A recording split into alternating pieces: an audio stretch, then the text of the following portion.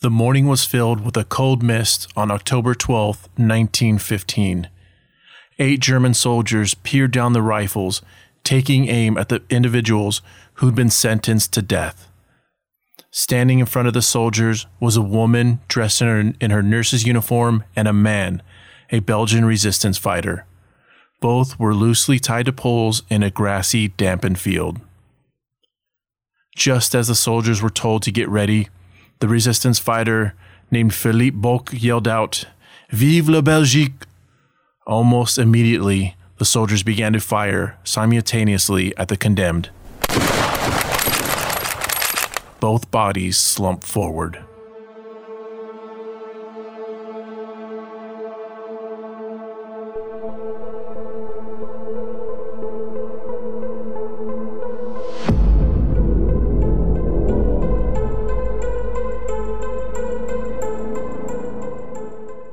Welcome back to Over the Top, a Great War podcast. All right, folks, this is going to be episode 35, the story of Edith Cavell. Obviously, by now, if you're a follower of the podcast, you'll know this isn't a religious-based type of show.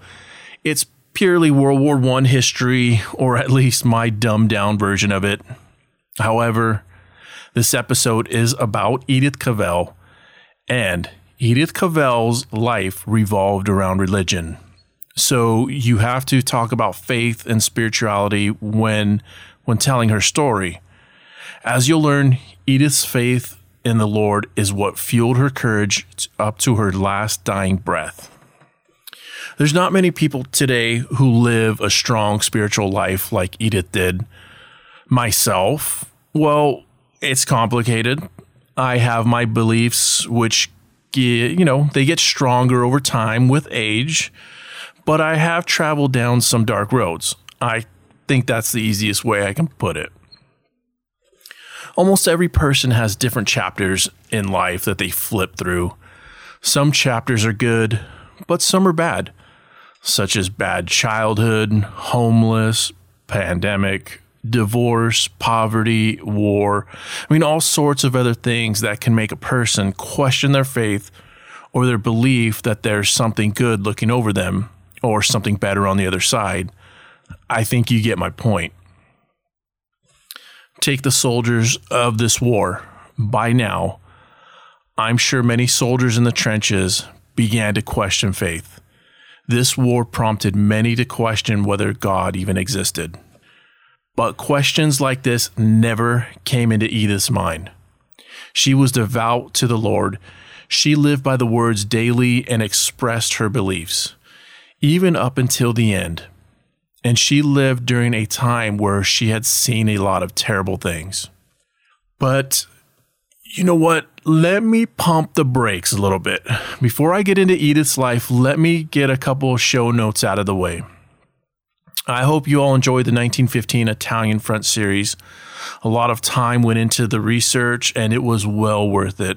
I loved learning more and more about it, and it will be coming back when I get into 1916, which is actually coming up really soon.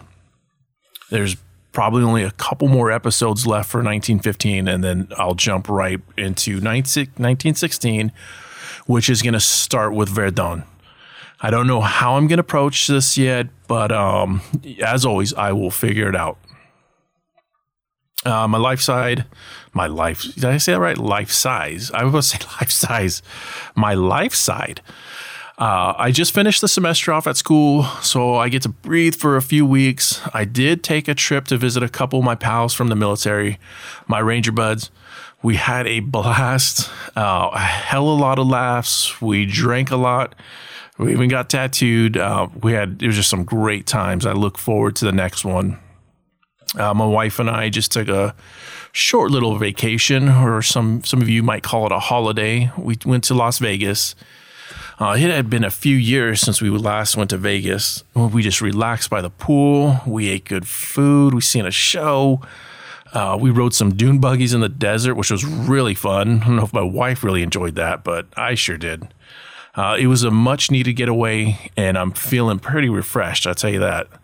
Here's the thing. When you live a busy life filled with school, work, home life, and anything else that consumes your time on a weekly basis, you must take some time to relax and refresh your mind. If you do not, you will crash and burn. So everything is good on that front. Actually, I take that. So it is Sunday, June 20th, Father's Day here in America. As I'm recording this episode, last Wednesday, you won't believe this, but my dog got coronavirus. Long story short, Wednesday, he was coughing kind of weird. English bulldogs naturally get pneumonia. It's pretty common. So immediately the next day, I thought he was getting pneumonia. Took him to the vet. They took some blood work, put him on some antibiotics, and we got a call yesterday. The nurse was a little worked up, and she said, "Your boy has doggy coronavirus." And my wife and I were, needless to say, we were shocked because we didn't know dogs could get coronavirus, but they can, and he has the coronavirus. So crazy as that is, it's a crazy world, man. Let me see here. Let me introduce here what I got. What am I drinking for this episode? So I went to our little beer store. I was looking for an English beer in honor of Edith Cavell. Believe it or not, my local stores did not have any, which is kind of odd. So I got a Belgian beer, a Chimay. I believe this is a triple. It's the Chimay White. So I have actually hadn't had a beer in a while. So I'm not going to lie, this is probably going to taste real good. Again, this is the Chimay White. Let's see. Yep, that is a strong beer. Let me just put it like that. Good though. I have not had a beer in a while. So, all right. Quick and simple. Let's say we get the show started. Before I go on to Edith, I want to discuss the Imperial German Army. I still stand by what I said when I first started this podcast, and that is, I don't believe Germany should have been solely blamed for this war. After what I've read, if I was on a jury, I still think Russia provoked this war, and eventually politicians pushed Germany into a corner. They had no choice but to fight, so they initiated the Schlieffen Plan. And the Schlieffen Plan was based off strategically striking first in the west through Belgium. That was their plan when the war broke out. I think it's horrible that at the Paris Treaty, all the Allied nations ganged up on and pointed the finger at Germany, saying it's your fault. Germany's argument was, we weren't the only ones fighting in this war. And that's the truth. They were not the only ones who fought in this war. But I also try to keep this podcast non-biased. I try to keep it fair. With that being said, the Imperial German Army did some horrible things. They committed war crimes during this war. The rape of Belgium, and now this, the execution of a nurse, Nurse Edith Cavell, who did her duty by nursing those in need, both friendly and foe. Her crime was conducting soldiers to the enemy. The Imperial German Army was founded in 1871 when they became a unified state, or when they became Germany, to better put it.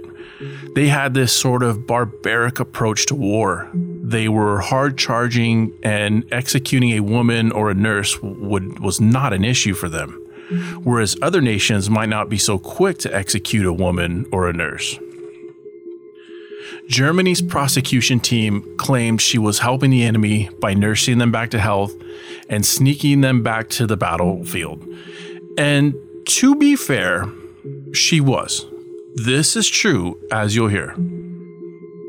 Now, you'll have to form your own opinion if the execution was justified or not. I personally feel that it was not justified. Edith was born on December 4th, 1865 in Swartesten. Her father, Reverend Frederick Cavell, was a vicar. Religion was part of her life right out the gate. Prayers started and ended the day in the Cavell house. Caring for others is also what they did. It became a routine for the Cavell children to take hot meals around the town to nearby parishioners if needed. Conditions were harsh for many families during this time. It was in this way that Edith learned to care for others. When Edith was 8 years old, Norfolk was the setting for one of the worst railroad disasters in British history. A head-on collision at the Norwich station on September 10, 1874, resulted in nearly 100 deaths. Citizens claim the sound of the collision sounded like thunder. This was Edith's first experience of mass casualties. And if you've ever been exposed to a mass casualty situation, you'll know that it can create a disturbance in people's minds, or it can trigger something that makes them want to help others in the time of need. This event instilled the yearning to care for others into Edith. For the past year, I've been dealing a lot with EMTs, paramedics, and firefighters. These people have the yearning to help people in distress, where we're taught as kids to run away from fire, but these are the people who run towards it, EMTs and paramedics alike. It's a passion for them to help and save people. Edith really grasped onto this train of thought. It became her life ambition along with her faith. Now, between the time when Edith was a younger girl to the time when the Great War broke out, which she was in her 40s by that time, she lived a very straight and narrow life guided by faith. Edith definitely didn't spend her Sundays the way I spent mine as a young man. Sometimes waking up in strange places, or waking up feeling like your head got kicked by a mule, which it might have. Waking up desperately looking for some cold water or cold Sprite, and the only thing that can cure you is greasy food or a cold pizza. I did pray though, only it was on both knees into a toilet, claiming to God I would never repeat that night again, which I always did. But not Edith, no. She taught Sunday school, she raised money for the church, then found herself attending nursing school. And nursing school back then was much different compared to today. Back then, they basically put a woman in a nursing uniform and she worked her way up from cleaning to caring. 100% on-the-job training, hands-on training. And basically, after a certain amount of time, which was usually in years, maybe 2 to 4 years, they labeled a person a nurse with a certificate. The medical field back then was different. The reality was that after so many years of being trained by other nurses and doctors and doing on the job, they got the title. There was no GOAT lab, no technical schools, no state boards, no registered anything. Nothing like that for women back in her days. This is how they did it. The hospitals awarded certificates when they felt it was time. I'm sure I'll be doing an episode in the future on medical care for the Great War. But think about how much we've come, say, from 1914 to 2014 in medical care. In that 100-year span, so many advancements have been made. Yet, when you think about 1814 to 1914, I'm sure there was advancements, but nothing on the level of the next 100 years. In 1896, Edith got assigned to a hospital in the slum district of Whitechapel. Now, talk about a dicey place. I'm sure Whitechapel is nice today, but back then, the fact somebody actually labeled a part of Whitechapel the slum district is horrifying, because Whitechapel itself was probably anything but nice. This is where Jack the Ripper struck between 1888 and 1891. There was prostitution, murder, gangs. Sanitation wasn't the best. VD was flowing like salmon up a river. The streets were rough and dirty. It was not a safe place to be alone. This definitely was a test to Edith's faith, as I'm sure if you use your imagination, you can imagine what she had seen inside and outside the hospital. A doctor by the name of Frederick Trevis also worked at this hospital. He was renowned for the surgical treatment of appendicitis, which saved the life of King Edward VII, and he also treated the Elephant Man until his death in 1890. I must have been maybe 4 to 5 years old, maybe 6, somewhere around there when I first watched The Elephant Man. And it really messed me up. I completely lost my appetite. I was already skinny, so this didn't help. I seriously was not eating for weeks. My mom would try to force feed me, but the thought of food after watching that movie just made me sick, and I just couldn't do it. They took me to the doctor, and back then doctors would kind of smack you around and stuff. I remember he was yelling at me, telling me to eat. It took some time to recover from that movie. Very strange fact and off topic, so let me move on.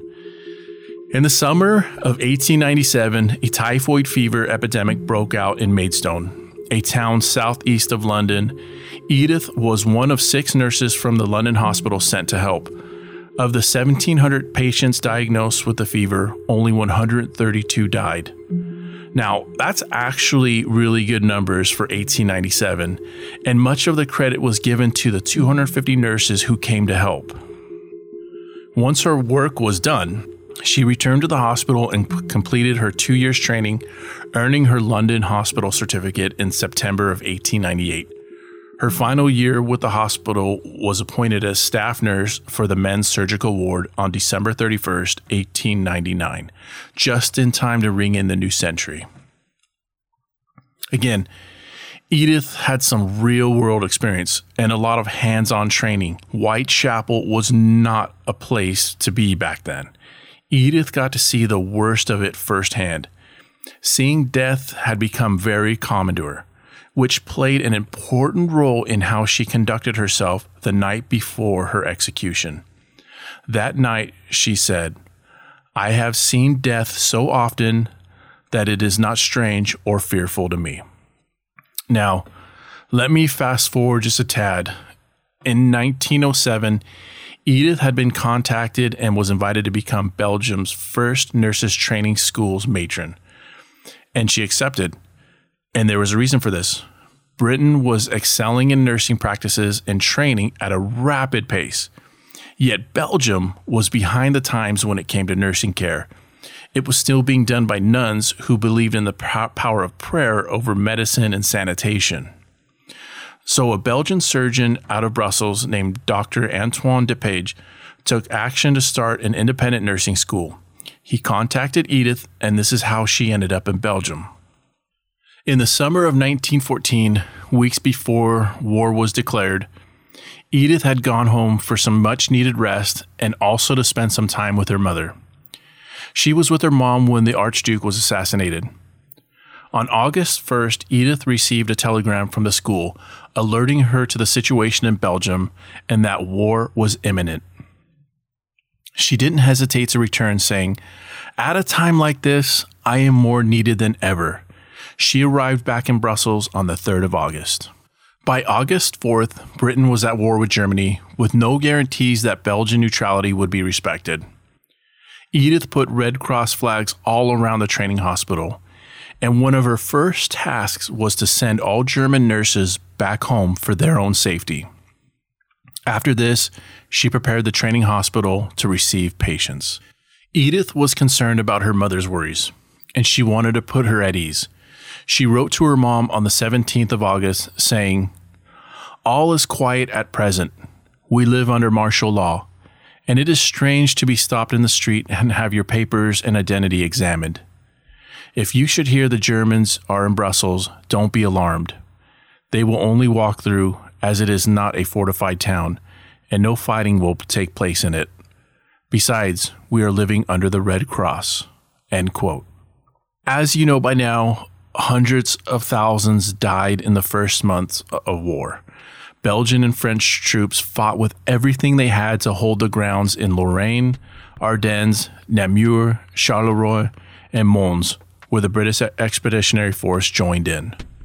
On the 23rd of August, 674 men, women, and children were lined up in the city square of Dinant and shot because they were believed to be dangerous, just like French soldiers. 2 days later in Louvain, the town was set ablaze and the citizens of all ages, again men, women, and children, were executed. Liège also received the same treatment. In total, it's believed the German killed an estimated 23,700 Belgian civilians. By the fall of 1914, the number of Belgian and French resistance fighters was rapidly growing and becoming organized. The resistance was helping wounded soldiers escape back to safe grounds. Through written accounts, it's believed British and French troops recovering from the Battle of Mons took shelter in the 30,000-acre forest of Mormal near the Franco-Belgian border. Some of the injured found their way to the castle of Belligny, home of Prince Reginald de Croix and his sister Prince Marie. The prince nursed them back to health alongside German casualties. When German officers arrived to the castle, they demanded to have all the British bandages removed to prove they were actually injured. When the prince and princess were forced to feed the officers, they first had to taste every dish to ensure the Germans it wasn't poisoned. Marie's beliefs were much like Edith's in that she was there to save lives, not take them. The Germans did not at all trust the de Croix, and they probably had their reasons not to.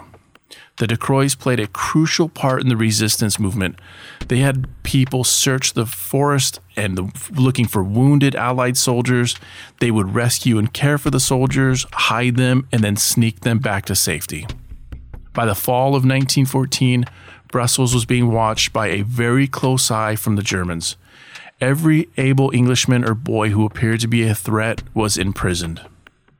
Even after the atrocities committed by the Germans onto the Belgian citizens that summer, it was well known Edith began to test the waters of a very dangerous game. She began assisting with helping wounded soldiers escape over to the Dutch border. Word of Edith's role in this made its way to the de Croix. The prince paid her a visit and explained that there were many wounded men hiding in the forest that needed medical attention. Now, most people would ask, why would she risk her life at this point? This all goes back to Edith's faith and her belief in her duty as a nurse, and that was always to help those in need, friend or foe. By November, every week she was assisting with soldiers escaping after caring for them, and she took full responsibility for this. Here's a good story from one of the soldiers she saved. After the Battle of Mons, Sergeant Jesse Tunmore and a private had become the sole survivors of their platoon. They were part of the Norfolk Regiment. They were treated at a convent and then were given civilian clothes as a disguise and sent to Edith's training hospital. Tunmore spent Christmas of 1914 in Edith's care. Edith eventually helped Tunmore escape by foot. I think she took extra care for him because he was from Norfolk. Tunmore was ever grateful for what Edith did and never forgot it. When her body was finally repatriated, Tunmore was one of the pallbearers to her final resting spot in Norwich. Years later, he told a biographer about how Edith helped him and a private escape, saying, "She herself at dawn one morning guided me and Private Lewis through the streets of Brussels onto the Louvain Road. No one else of her staff did anything like this. I know that for certain. It was she herself, too, who took the photos for certificates of identity for us, and she herself went to the necessary department and fetched backpack and identity cards. She also gave us food and money to use for bribing and traveling by railway." End quote. I want to read a couple more writings to Edith's mother from soldiers she helped. The first saying, "I was a wounded soldier and was taken prisoner in Belgium, where I escaped from. I was passing through Brussels, and your daughter kept us in hiding from the Germans for 15 days and treated us very kindly. She got us a guide to bring us through Holland, and we arrived in England quite safe." The other soldier wrote, "She treated me as my own mother would have done and proved herself to be the very best friend I ever had. I am not the only English soldier that your daughter befriended. There are 4 more of my regiment besides the men of other regiments she helped." End quote. I think you can see the more she helped soldiers escape, it was becoming a very dangerous situation for her and others. You know, it's almost, I was going to say irresponsible, but that's not the word I'm looking for. Here's the thing. Edith's ethics and morals, her duty as a nurse was to care for the wounded and sick. And she was probably one of the best nurses there on the ground at that time. Clearly, as a patriot, she naturally wanted to get the Englishmen back to safety. I get that. In fact, I think most would do this for their countrymen and women. I just think she got sucked into this web of this underground network, almost like working as a British secret agent. And here's another thing. The Imperial German Army was not stupid. By now, they were very suspicious of Edith and the movement. They had eyes everywhere. Spies were embedded all around Brussels. They knew what was going on, and they were catching people, both escapees and those who helped, and they were executing them. Edith was a huge asset to the hospital. Again, she was probably the best nurse in Belgium at that time. After she nursed the wounded, why didn't she have the members of the movement take it from there? Like a phase system. Phase 1, they would escape captivity. Phase 2, Edith or the other nurses would get them better. Phase 3, you hand them off to those who will help them escape. No. Edith was playing jack of all trades. She was out there on foot helping them escape too. This was crazy. I don't know if that makes sense what I'm saying. I hope it does. Edith had her hand in the whole cookie jar, not just a portion of it. And it was very dangerous. Anywho, by March of 1915, the resistance movement was very well established. They even had an underground newspaper called La Libre Belgique. See, that's what I'm saying. They have a newspaper, for Christ's sake, yet Edith was still doing the legwork. You would think the movement would have been very protective over Edith because she was a medical asset to them. The movement was well established and quite ballsy. They had an agent disguise himself as a German officer. He snuck into the German military governor's office in Brussels and left a copy of La Libre Belgique on his desk. Needless to say, this stirred the pot of anger. I get what the Belgians were doing. I praise them for this. They had an occupying enemy in their home and wanted to fight back. Respect that. But man, you got to have a little more self-control. There was a lot at stake, a lot of people involved. This was an extremely dangerous game, which if caught meant death.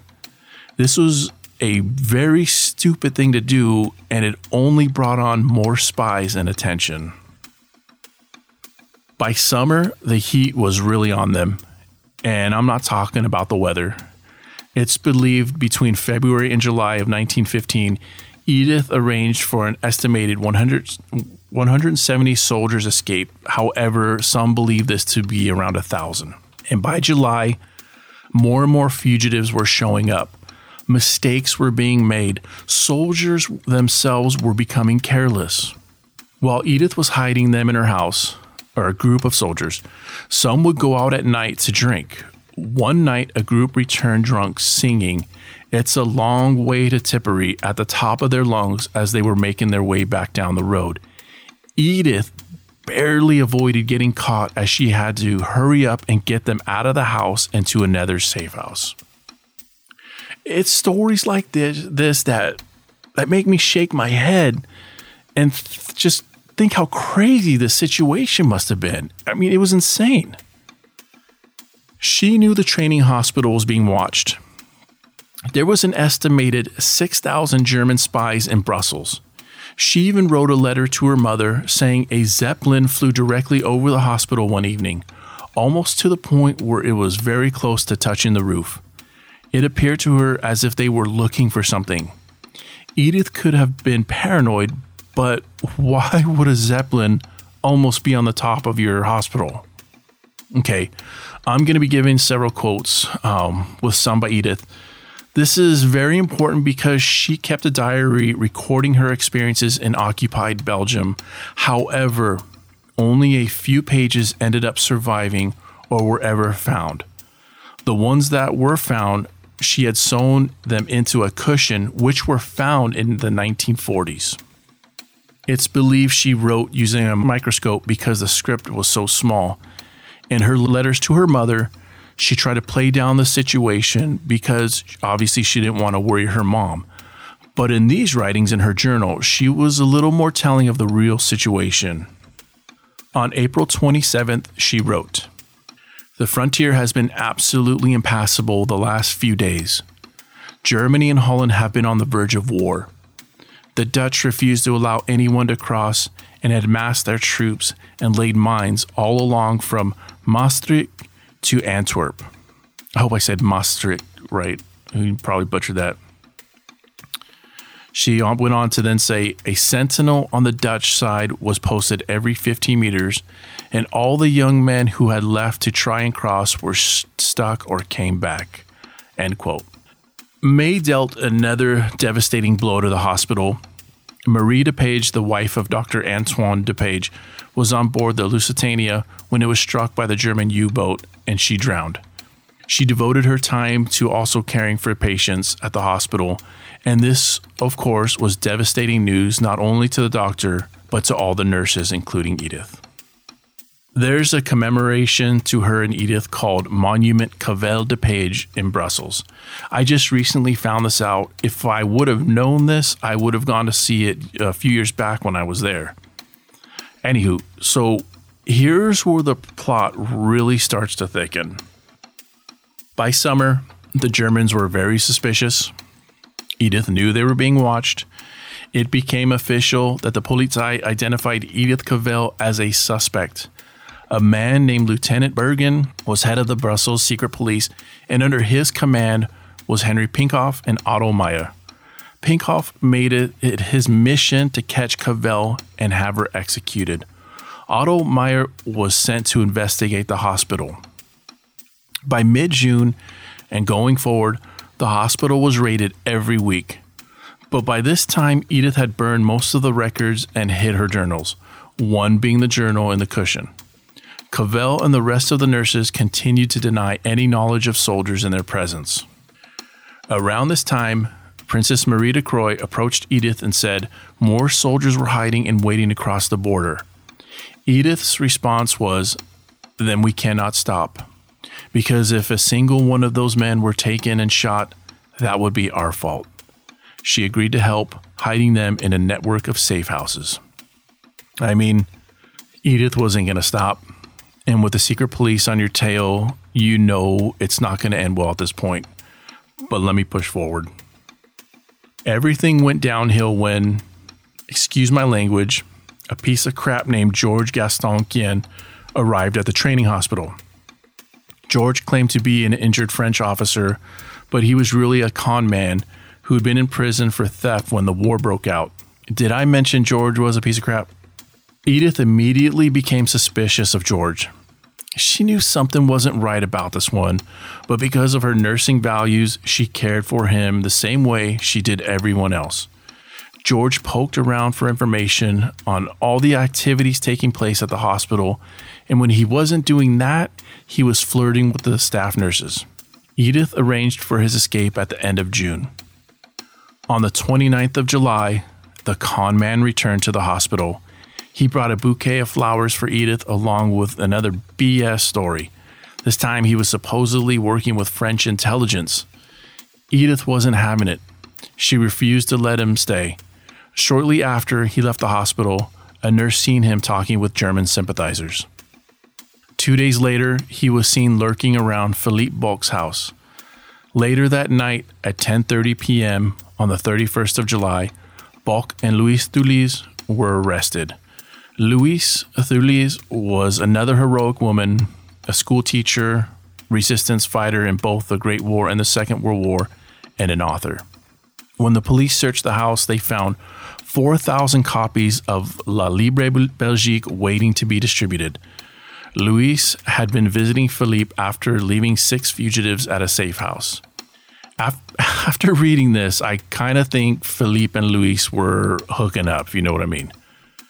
But in her purse, police found her coded address book, a false identity card, and a receipt for lodging 6 men in 4 days.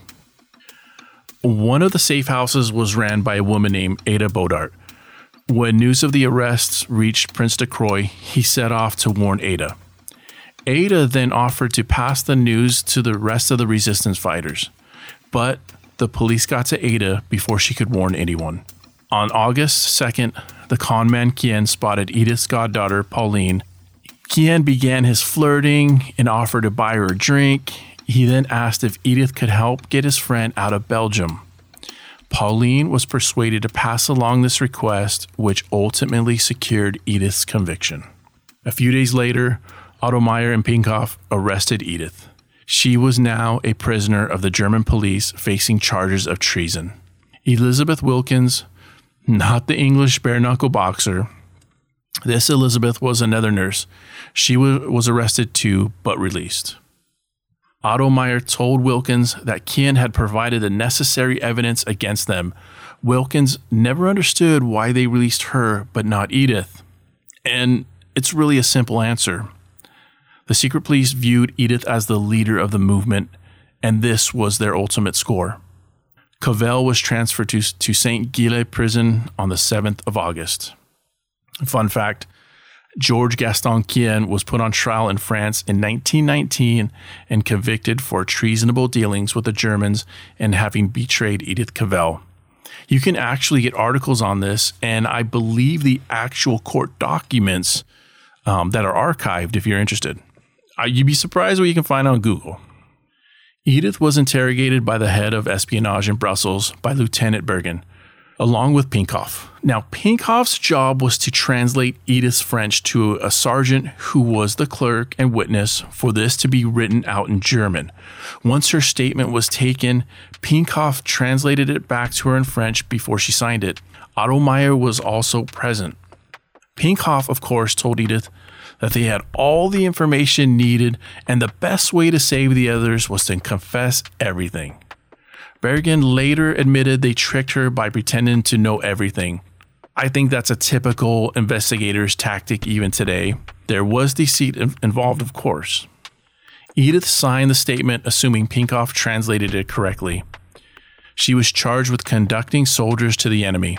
By the German military code, charges that carried a death sentence. She would go through a couple more interrogations and statements, but it was this that really sealed the deal. On the 23rd of August, Edith's arrest finally reached her family. A lot of people got involved by late August. Edith's brother-in-law wrote to the Foreign Secretary. The Foreign Secretary, Sir Edward Grey, then sent a telegram to the American ambassador in London, Brand Whitlock. On the 27th of August, Whitlock wrote the German governor, Baron von der Laken, but didn't receive a response for 10 days. And when he finally did receive a response, it said, she herself has admitted that she concealed in her house French and English soldiers, as well as Belgians of military age, all desirous of proceeding to the front. Edith was put in solitary confinement. Her last days were spent writing letters. She wrote to the nurses after receiving a letter and flowers from them, and it said, your delightful letter gave me great pleasure, and your lovely flowers have made my cell gay. The roses are still fresh, but I know I'm going to butcher this. This is a fancy flower word. Chrysanthemums did not like prison any more than I do. Hence, they did not live very long. I am very happy to know that you are working well, that you are devoted to your patients, and that you are happy in your services.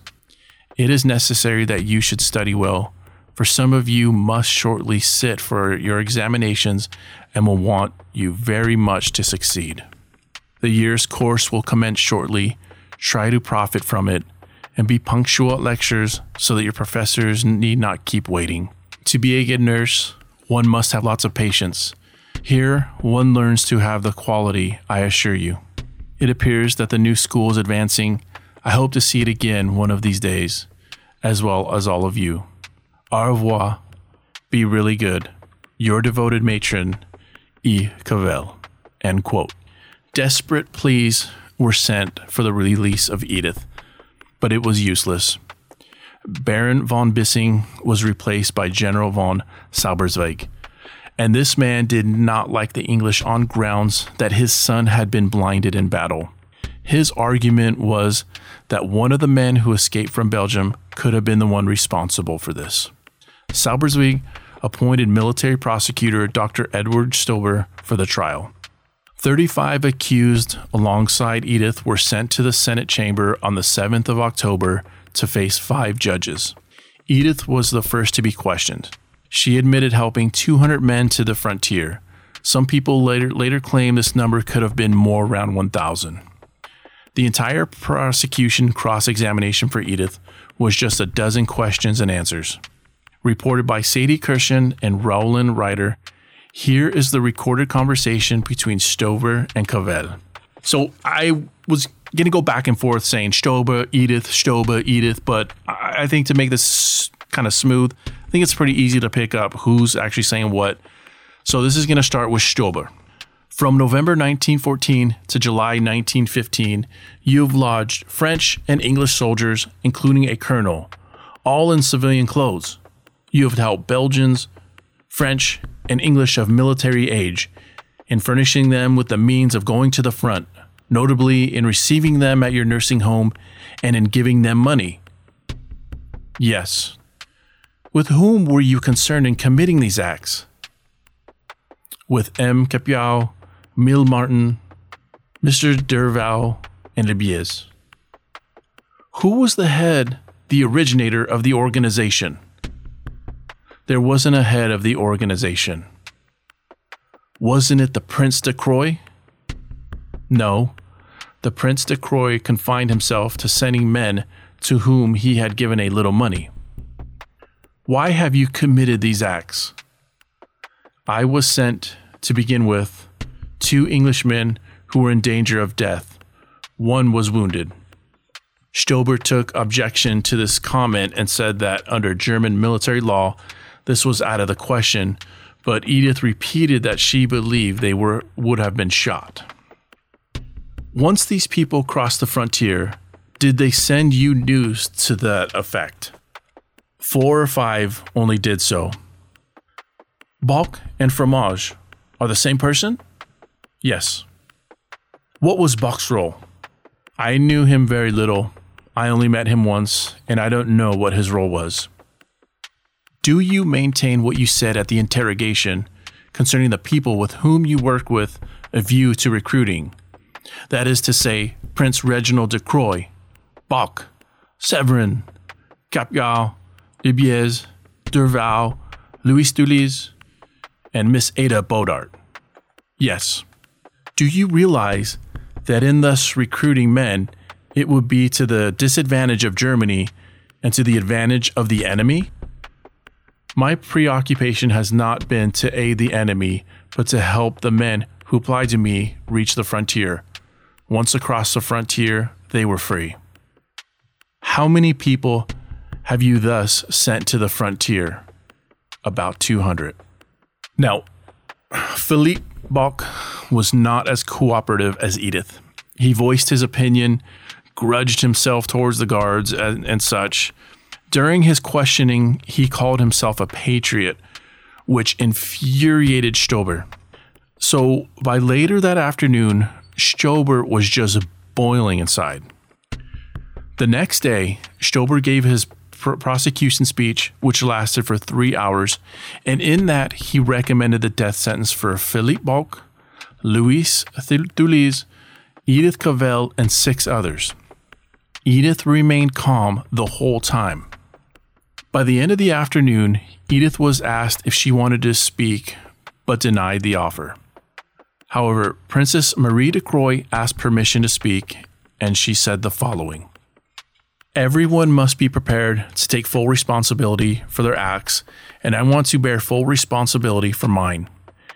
It has been said that Miss Cavell was at the head of the conspiracy, that she organized the escape of British and the recruitment of French and Belgians.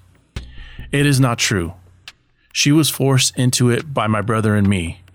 It was we who at the beginning sheltered and hid these men. When she told us she could lodge no more, that her institution would be endangered if we sent more to her, we still took to her others, and so did our Confederates. It is not on her, but on us, on my brother and me, that the greater part of the responsibility for these acts lies. I am ready to pay the penalty. End quote. The judge's verdict was recorded on October 9th, and it states the following.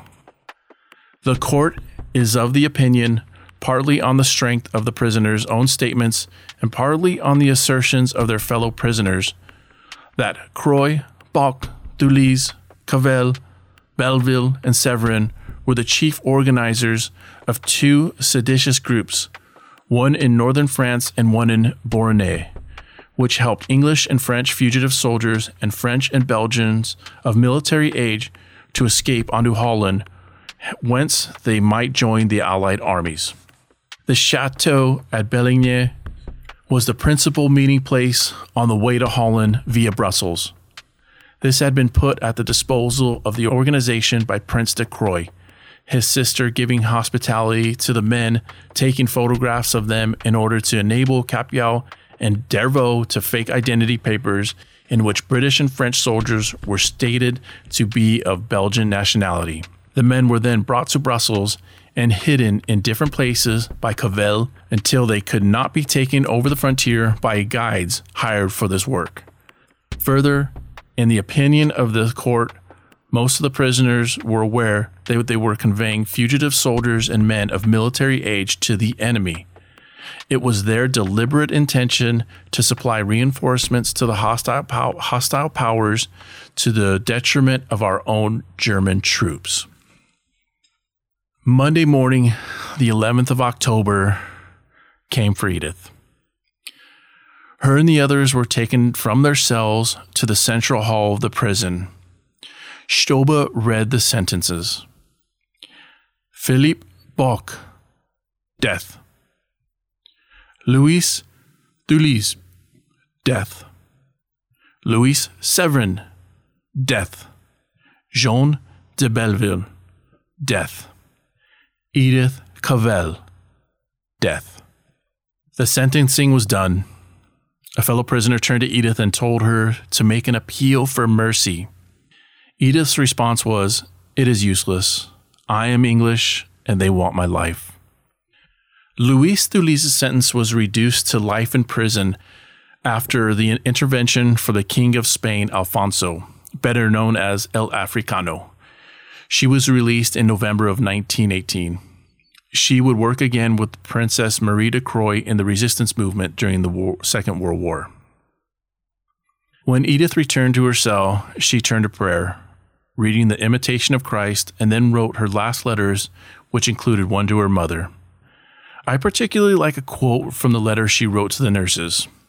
And this quote says, "It is a good thing sometimes to stop and look back upon the path we have traveled, to take stock of our progress and the mistakes we have made." End quote. October 12th came. It was a misty autumn morning when the guards opened the cell door. They found Edith kneeling by her bedside in prayer. Her expectation was that, in a blink of an eye, she would be in the presence of Jesus. Heaven's morning breaks, and earth's vain shadows flee. In life, in death, O Lord, abide with me. The soldier who tied her blindfold said Edith's eyes were full of tears. Philippe Bock was next to her. When the command was given to the waiting marksman, Philippe yelled out, "Vive la Belgique!" The shots rang out. Edith died instantly with one shot to her forehead and 3 through her chest. The medical officer certified the death, closed her eyes, and her body was placed in a coffin, which was then lowered into a waiting grave. The news of Edith's death reached England 4 days later. Newspapers were flooding with eulogies and calls for vengeance. The Bishop of London, preaching at St. Martin in the Fields, commented that Britain no longer needed a recruitment campaign. Edith's execution was enough. Who will avenge Nurse Cavell? And he was right. Before October, volunteers joining was around 6,000 a week. The week ending for October 27th, it jumped to almost 11,500, with well over 10,000 each week through the end of November. Newspapers in America and around the world began to report the execution of Edith. The British Prime Minister said, she has taught the bravest man among us the supreme lesson of courage. After the war ended, a few months later, plans were already being made to bring Edith's body back to England. Her body was exhumed on March 13th, 1919. Her features were still recognizable. Post-mortem confirmed that she had been killed by 4 bullets. The Belgian army guarded the coffin, which was laid on a gun carriage for the journey from Brussels to Ostend, where the Royal Navy took over. Edith's sisters, Florence and Lillian, traveled with the coffin as they were escorted by troops and nurses on the journey home. At Dover, the church bells rang 5,040 changes, lasting 3 hours. On the train journey from Dover to London, country stations were full of men, women, and children, all gathered to pay their respects. Around the world, Edith is remembered by her patriotism. Edith asked to be remembered only as a nurse who tried to do her duty. And that is Edith Cavell's story. Folks, I hope you enjoyed this. The reading material for this episode was called Edith Cavell, Faith Before the Firing Squad by Catherine Butcher. Now, when doing an episode like this, there's tons of books out there, especially on Edith Cavell, and I'm really happy that I picked this one. It's just a fantastic book, and some of you might be saying, well, you told us the whole story, but I didn't. I just told you parts of it, and some of this I already knew. There's so much more to this book that goes into her faith, her religion, her spirituality. There's a lot of letters in here to her mother, from her mother to her, letters to nurses. It's just a fantastic book that I didn't even really dive into the main part of it. So I definitely recommend Edith Cavell, Faith Before the Firing Squad by Catherine Butcher, a fantastic book. There's also a movie about Edith Cavell you can find on Amazon Prime. I actually rented it, and Amazon said it had been restored in 2K, which is complete BS because when I rented it and watched it, I only made it about halfway through because it just took too much energy to watch this movie. I mean, the quality was just horrible, from the picture to the sound. It was just, to me, it was unwatchable. So that's on you. It's out there on Amazon Prime. If you guys want to watch it, rent it, by all means, please do. I heard it's a great movie. I unfortunately just was not able to do it on my side. Anyways, this is a very long episode, so I'm gonna end it right here. Thank you all for listening. Thank you for your continued support. Stay tuned for the next episode, which I believe I'm going back to Gallipoli. All right, folks, until the next time, take care, everyone.